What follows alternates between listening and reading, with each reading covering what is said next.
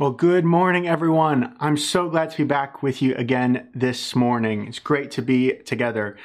Now, today we're continuing on in our series we've been working through when people meet Jesus face to face. And today we get to see Jesus raise Jairus' daughter. We're going to now open the Bible together and read from it. So I want to invite you, if you have a Bible near to you or you have it on your phone, you'd like to take that out and turn to Mark chapter 5. We're going to be reading from verse 21 down to verse 43. Again, that's Mark chapter 5, verses 21 down to verse 43. And again, it's going to appear on the screen next to me as well. So let's give you a second to open to Mark chapter 5, starting in verse 21. Mark records this. He says, "And when Jesus had crossed again in the boat to the other side, a great crowd gathered about him, and he was beside the sea. Then came one of the rulers of the synagogue, Jairus by name, and seeing him, he fell at his feet and implored him earnestly, saying, 'My little daughter is at the point of death. Come and lay your hands on her, so that she may be well and live.' And he went with him. And a great crowd followed him and thronged about him. And there was a woman who had a discharge of blood for 12 years, and who had suffered much under many physicians, and had spent all that she had, and was no better, but rather grew worse. She had heard the reports about Jesus, and came up behind him in the crowd, and touched his garment. For she said, 'If I touch even his garment, I will be made well.' And immediately the flow of blood dried up, and she felt in her body that she was healed of her disease. And Jesus, perceiving in himself that power had gone out from him, immediately turned about in the crowd and said, 'Who touched my garments?' And his disciples said to him, 'You see the crowd pressing around you, and yet you say, "Who touched me?"'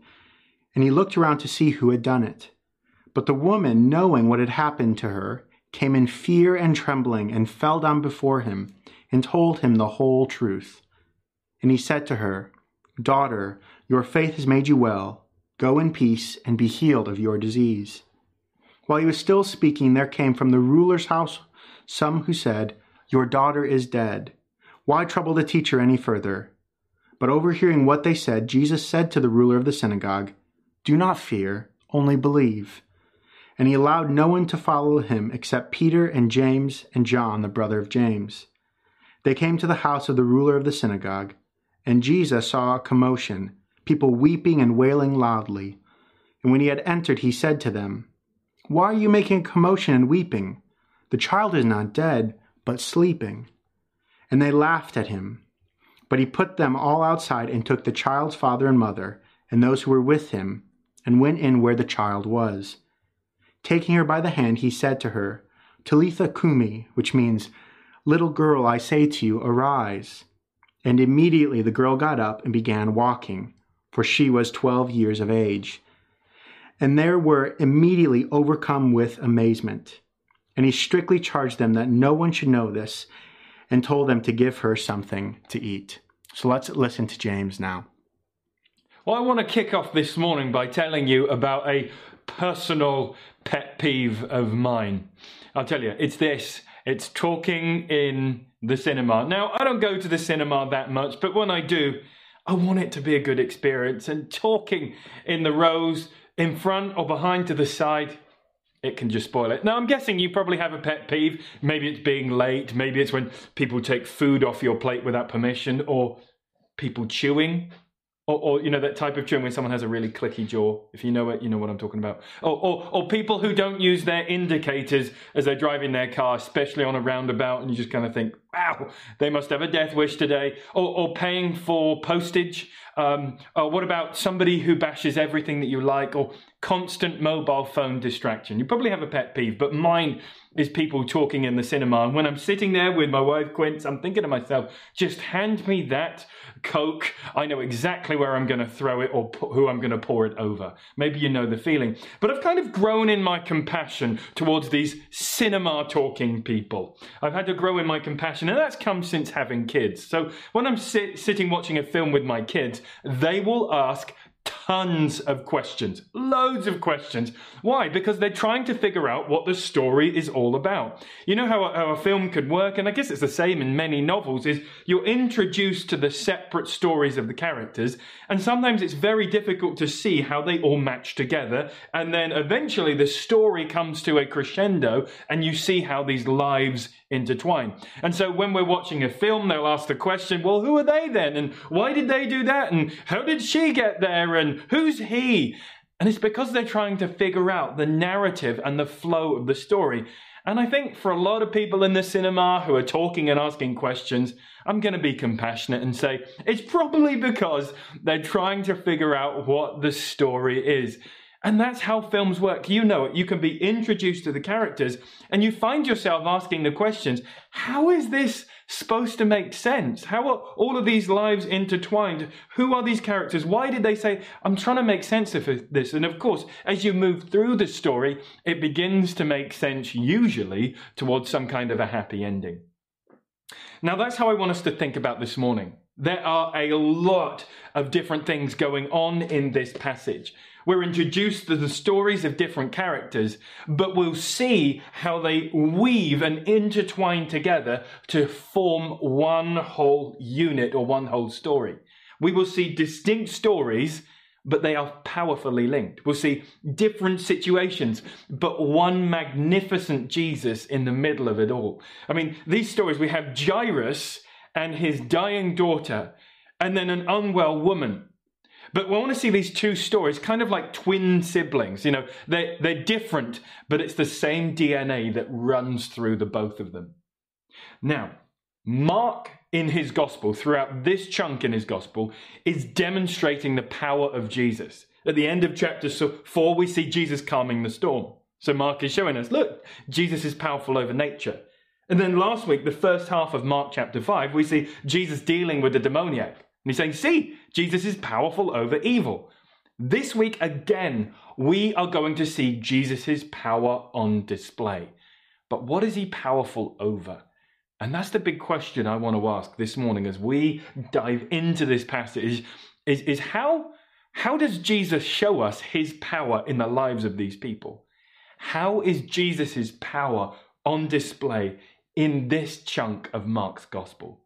So here's how we're going to map this out in 4 parts. We're going to look at these two characters, these 2 stories. We're going to meet the people. We're going to understand the pains. We're going to see the power, and then we're going to hear the points. Okay, 4 steps in these. Now, before we jump in, I want to kind of illustrate a way that I think will help us understand the way we're going to study this. And I want you to think about a fork in a river. Now, so often we love to go to our favorite place in the world, which is where my wife is from, Washington State. It's a great holiday destination for us. We love to unwind and relax and spend time with our family. I hope we'll be able to get there this year. And it's great for my kids to spend time with the other half of the family who live 6,000 miles away in the Pacific Northwest. But one of my favorite things to do is for me and my father-in-law to go hit the Nisqually River. Beautiful river, comes off a glacier on Mount Rainier and runs out into the Puget Sound. I mean, it's just a stunning river. And what we like to do is to pump up one of my father-in-law's really, really nice river dinghies. And we plunk our deck chairs in there. We have a cooler in the middle with supplies for the day. We have our fishing tackle boxes, and then we have our fishing rods, and we've got nice little holders for those. And so what we will do, we'll go down the river, and most of the time it's just gently floating down the river, and we'll be fishing for, I don't know, rainbow and cutthroat trout. And there is fish galore in this river. It's amazing. But of course, like any river, there's going to be white water at some point. So we'll prepare ourselves, we'll bring the fishing rods in, we'll store those, get the oars out, and then we'll make our way and negotiate our way down this white water. Now, sometimes what will happen, particularly if it's our first float on the river for the summer, we will find that there's been a new fork in the river being made. So during the winter months, there might have been torrential rain, and that created a split in the river. And so what my father-in-law will do is he'll kind of, when he sees it on the horizon, just coming up around the corner, he'll lean up right to the edge of the boat and have a look down the right fork. I mean, Is there going to be a log jam? Is there trees falling across the river? Can we get down there? Maybe lean over to the left-hand side. Is there any big rocks down there? Can we make it through? And right at the last minute, he'll give the call as to which way we're going to go. Right, Jimmy John? He'll say, grab your oar, we're going left. And so what I have to do, I dig into the right as hard as I can, and we'll jog the boat over to the left-hand side, and we'll make our way down that fork in the river. And then what will happen is the water will then meet again after the fork, and it will carry on.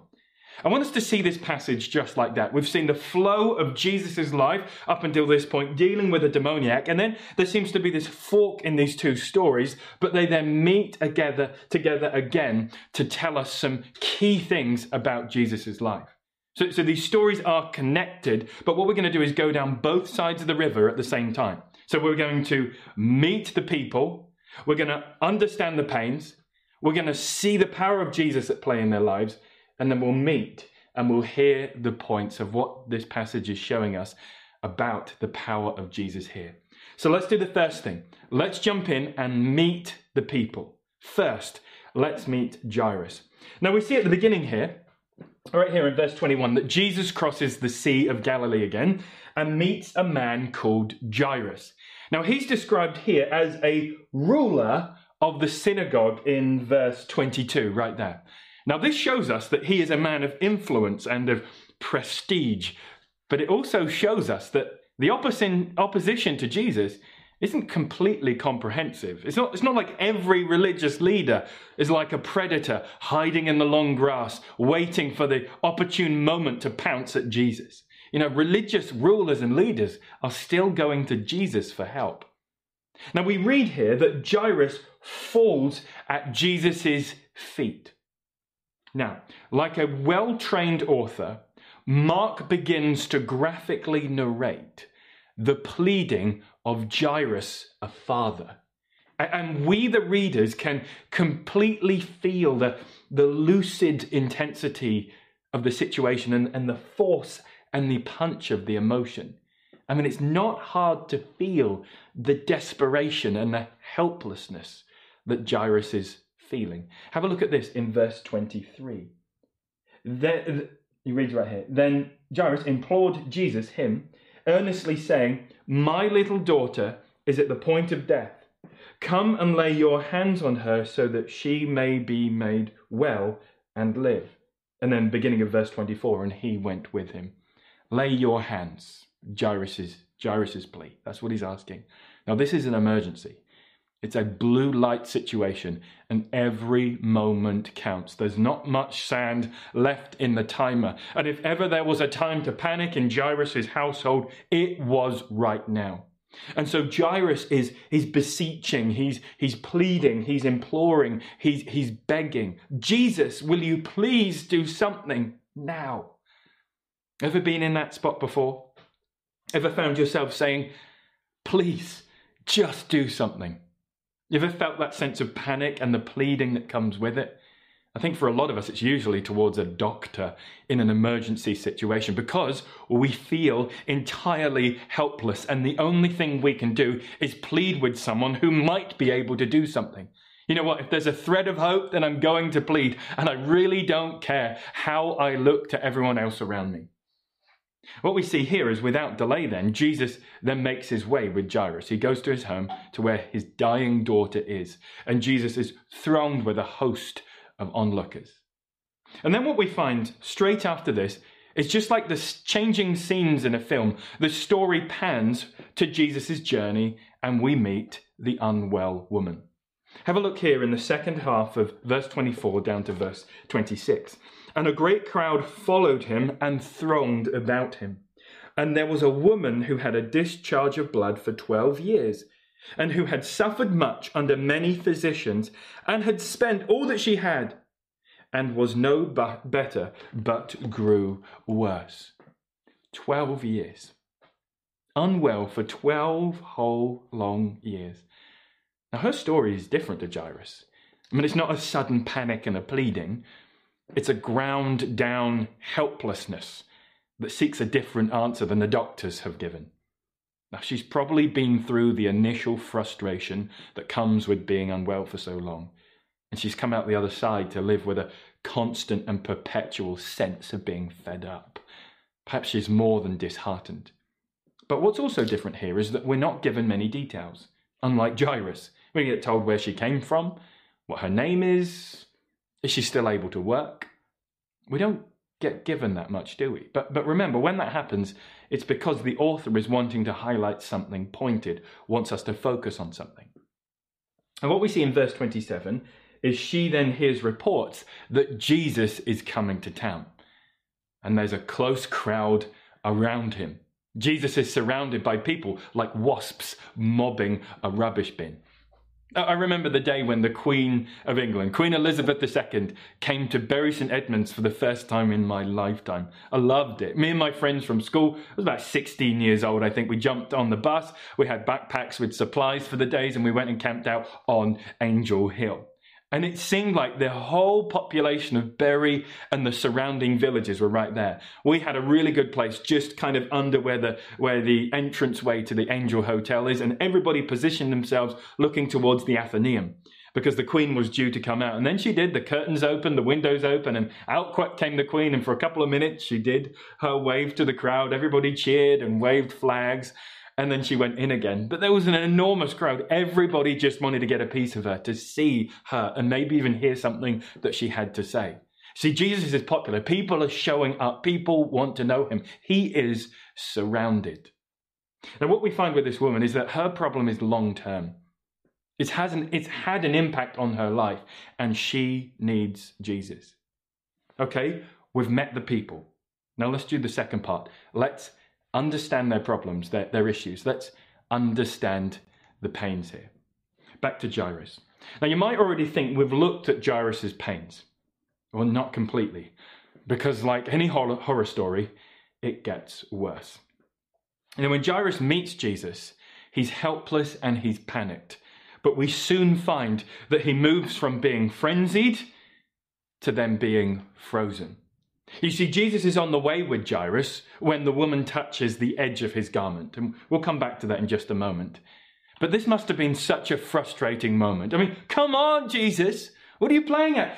You're supposed to be coming with me. Hurry up. We've got something to do, my daughter. But then in verse 35, he gets the news. Have a look at this. And while he was still speaking, that's Jesus, there came from the ruler's house some who said, "Your daughter is dead." Why trouble the teacher any further? Now, as Jesus is attending to this unwell woman, Jairus gets this news. It's this kind of news that would make your heart sink like a stone in a deep ocean, like being winded and punched in the stomach, frozen to the spot like a cast iron statue, dizzy and disorientated as his body physiologically responds to the sudden worsening of the horror story. He's ready to wake up from this nightmare right about now. But the news is this: don't bother Jesus. She's gone. I mean, did Jairus feel like collapsing into a heap? Did he feel faint and overwhelmed? Did he go silent with that 1,000-yard stare as everyone around him waited for his reaction? Did he feel like booking it home as quickly as he could to just hold his daughter in his arms? Did his fatherly instincts to protect and fight for his kids come counterintuitively crashing down like a demolished fortress? But soon after that, there is an opening of the can of hope. Jesus overhears and he butts in. And he says right there at the end of verse 36, "Oh, do not fear, only believe." Now there's more to this. We'll come back to it. But let's pan to the woman and let's understand her pains. Now with this unwell woman, there are 4 things that we are told that compound together to make her life pretty miserable. Firstly, the illness. Now it's impossible. You know, when there's a chronic illness, it's impossible to feel joy and happiness. A lot of people say it feels like something switches off inside of you, especially when it comes to being around people. There's no energy left to connect because it's like a numbness, but it's far from being numb. Like you're always walking around in a rain cloud and other people seem to be basking in the sunshine. Other times with chronic illness, there's frustration and you feel irritated. It eats at you like a growing mold. It affects you so much that you become a new you. So much so that no one around you seems to remember what the real you was like. Ailments and illnesses have a massive impact on us. Secondly, for her, we see the treatment. She suffered as much from the treatment as she did from her case of bleeding. Mark makes the observation here that she has seen loads of doctors. And like detectives on the wrong trail, they didn't make her any better. In fact, they made her worse. Now imagine how much that would have compounded what she was already going through. All of that frustration. Nobody seems to get this. Nobody can do anything. Third thing we see is the social distancing. And this woman was subject to tremendous social rejection. Now, the nature of this woman's illness fell under the rules of Leviticus 15, whereby she would have been labeled unclean. Now, this means that she had not only been unwell for 12 years, but she had been an outcast, an outsider for 12 years. She couldn't take part in any religious observances, nor would anyone want to go near her. Now, we know that 3 months of social distancing has been hard, but this is 12 years worth. The fourth thing we see is her finances. Mark tells us that she spent all of her money on the doctor's bills, with no relief or help. The purse is empty, and she would have had no critical illness insurance cover to fall back on. We're understanding the pains of these people. And can you see how the helplessness of people in the face of their problems as they go through all of this? And maybe you've even been there before. Maybe you know something of the helplessness. Maybe you've experienced that and can identify. Maybe you find yourself there today. But we're also seeing something emerge here. A genuine and living faith. Because a genuine and living faith looks to Christ in all circumstances. Remember what we said a few weeks ago. Faith is that act of grabbing a hold of Jesus when everything else seems lost, knowing that whatever happens, Jesus is all that you need and you've got to get to him. But what we see here in both of these lives is we go from the bleak to the brilliant. That the storm cloud begins to part and the sun begins to shine through. Now we've understood the pain, but now let's see the power of Jesus at work. We're going to see that the one who shakes the mountains and opens the seas is the one who draws near to restore and set free. Jesus, the one who hung the shining stars in space, is the same Jesus who meets real people face to face. Number 3, let's see the power. Firstly, with Jairus. Now we see when Jesus is heading to Jairus' house, he only allows Peter, James and John to go with him. And they go to the house and they find people grieving. Have a look here in verse 39. And when he had entered, this is Jesus, he said to them, "Why are you making a commotion and weeping? The child is not dead, but sleeping." Naturally, they're going to think Jesus is crazy. I mean, who are you? You've just got here. You don't know. Perhaps you're even in denial of it all. But Jesus takes Jairus, his wife, and a handful of disciples, and he goes to where the girl is. Jesus speaks. He speaks words with mysterious might. Have a look at this in verse 41. And taking her by the hand, he said to her, this is Jairus' daughter, "Talitha kumi," which means, "Little girl, I say to you, arise." Talitha kumi is an Aramaic phrase, and it's an endearing address. In English, it might be sweet pea, little darling, honey, angel, treasure, sweetie, sugar, little poppet. Get up. And then what happens? She gets up. So this is Jesus, the mountain mover, the sea splitter, the nation changer. But he's outdone that with a grander work. He's raised her from the dead. I mean, can you feel something of the roller coaster in Jairus' last little while? There's been the downs, there's been the deepest down, and then the thread of hope, and then the miracle of death undone. And here Jesus is obviously told everyone in the room in no uncertain terms that he is powerful over death. Now, this passage finishes with Jesus strictly charging them not to go around and tell everyone. Well, now, why the secret here? Well, simply because Jesus' plan is still unfolding in the right time. Wow, the power of Jesus in Jairus' life. Now, let's see the power of Jesus with the experience of the unwell woman here. Now, Jesus is on his way journeying with Jairus when he's interrupted. And we find here in the passage that she grabs the edge. She touches the edge of his garment. Interesting. Why does she do that? Well, here's what I think is going on. Now, the end of the Old Testament, as we have it, is the book of Malachi. And in chapter 4 of Malachi, there is this hope of God's coming rescuer, deliverer, redeemer, his Messiah. And it says, the Son of Righteousness will rise with healing in his wings. And then this prophecy talks about how God's people will jump around celebrating like calves that have been let out of the stalls. It's a beautiful picture of happiness and celebration and joy. But there'll be healing in his wings. Now, this word wings is the word kanaf. Now, that can mean, quite literally, the wings of a bird. We find that in the Old Testament. But this same word is often used to describe the edge of a garment or even a prayer shawl. So the edge of the garment is called a wing too. We read that all over the Old Testament too.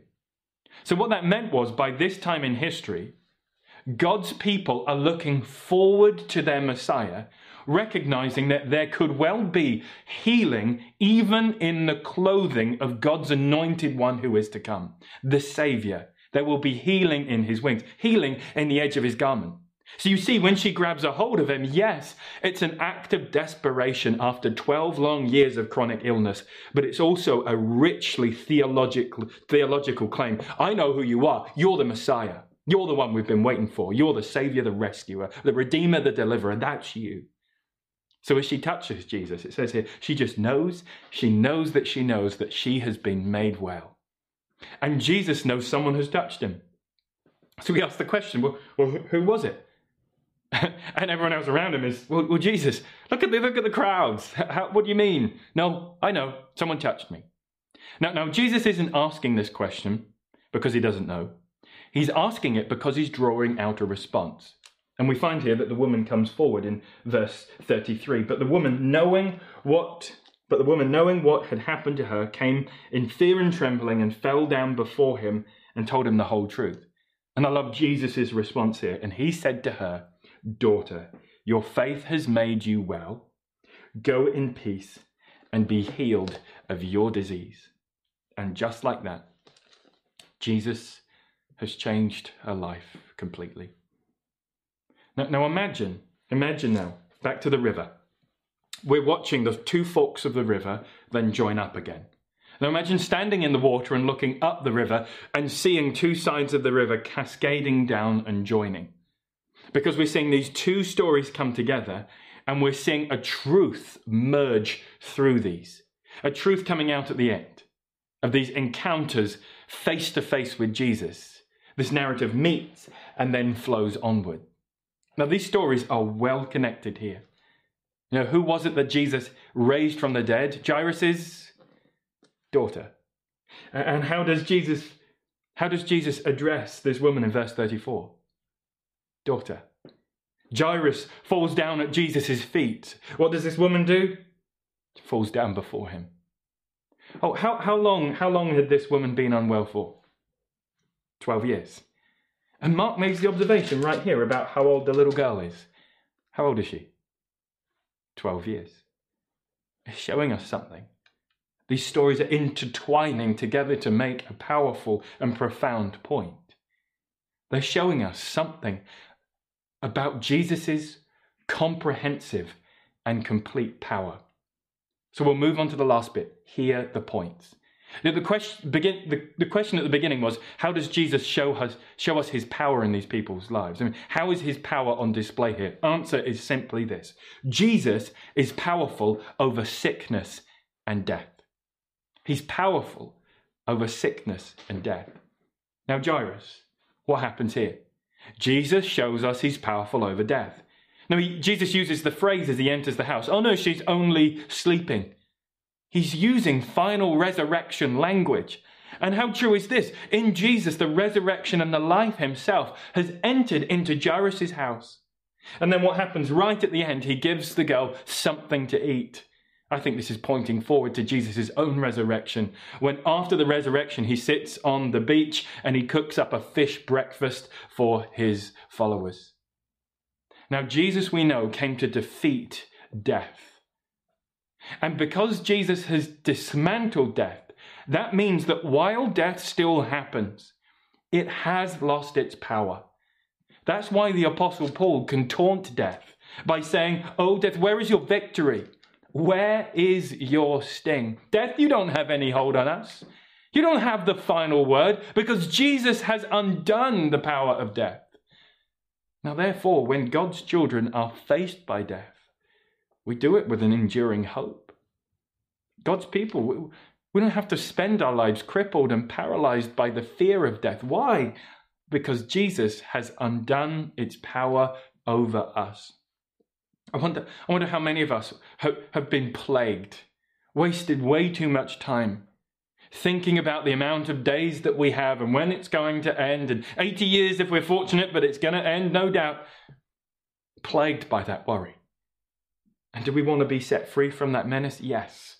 So we run to Jesus, who is the only one who provides hope through death. We see the power here, Jesus' power over death. But with the woman, we see his power again. But power over what? Power over sickness. You see, in this specific face-to-face encounter, Jesus is saying that he has power over sickness. Now we know Jesus' mission into our world was not only to defeat sin and death, but also to defeat all of its effects in the world.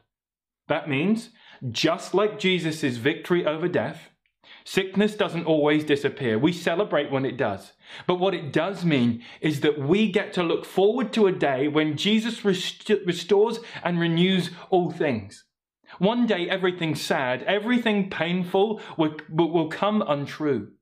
The shadow of sin and sickness and suffering and death will be consumed by the brilliant light of Jesus over every mountain and in every valley.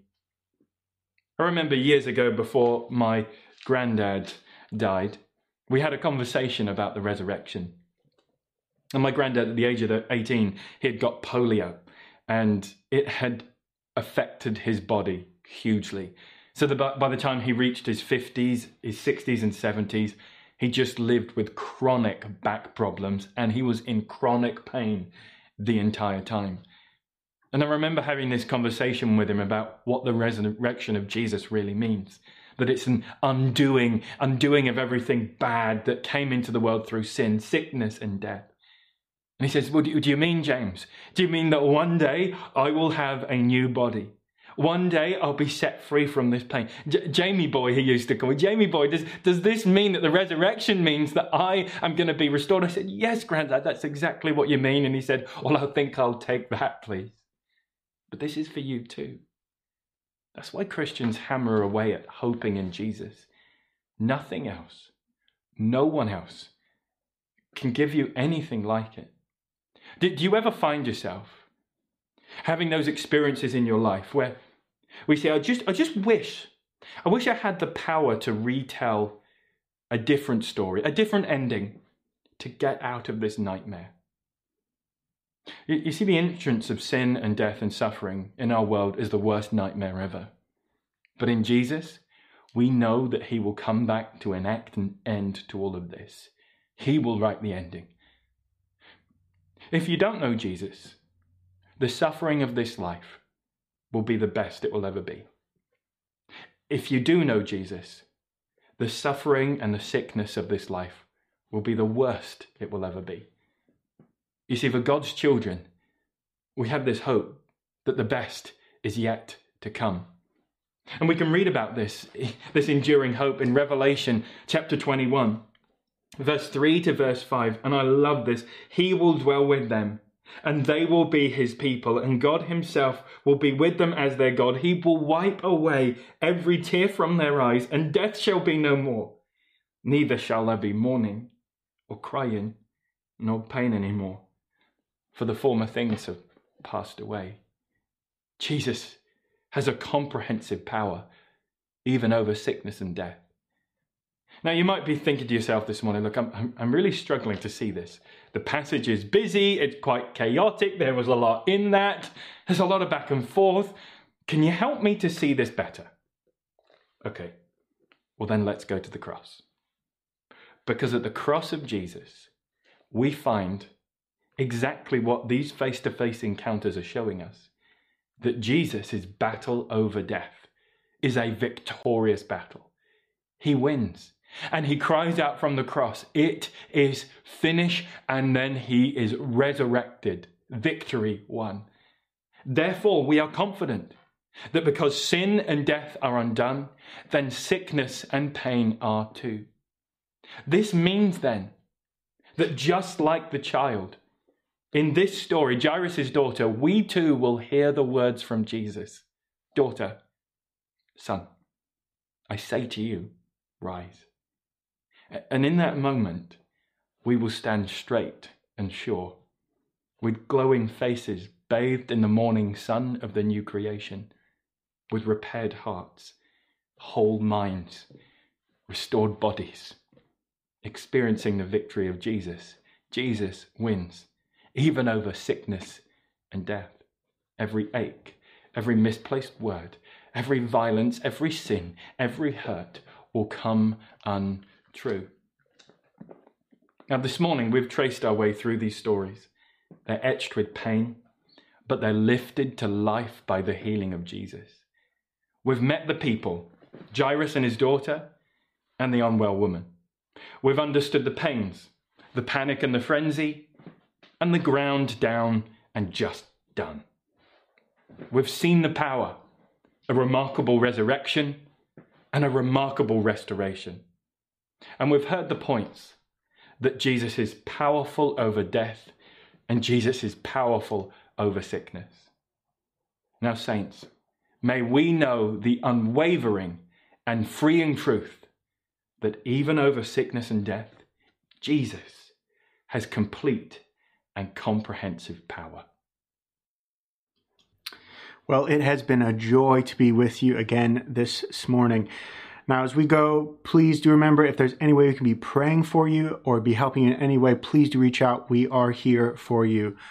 But now, as we go as church family, as individuals, may we hear the words being sung in heaven to Jesus, which say, "Worthy is the Lamb who was slain to receive power and wealth and wisdom and might and honor and glory and blessing. To him who sits on the throne and to the Lamb be blessing and honor and glory and might forever and ever." Go in peace, saints.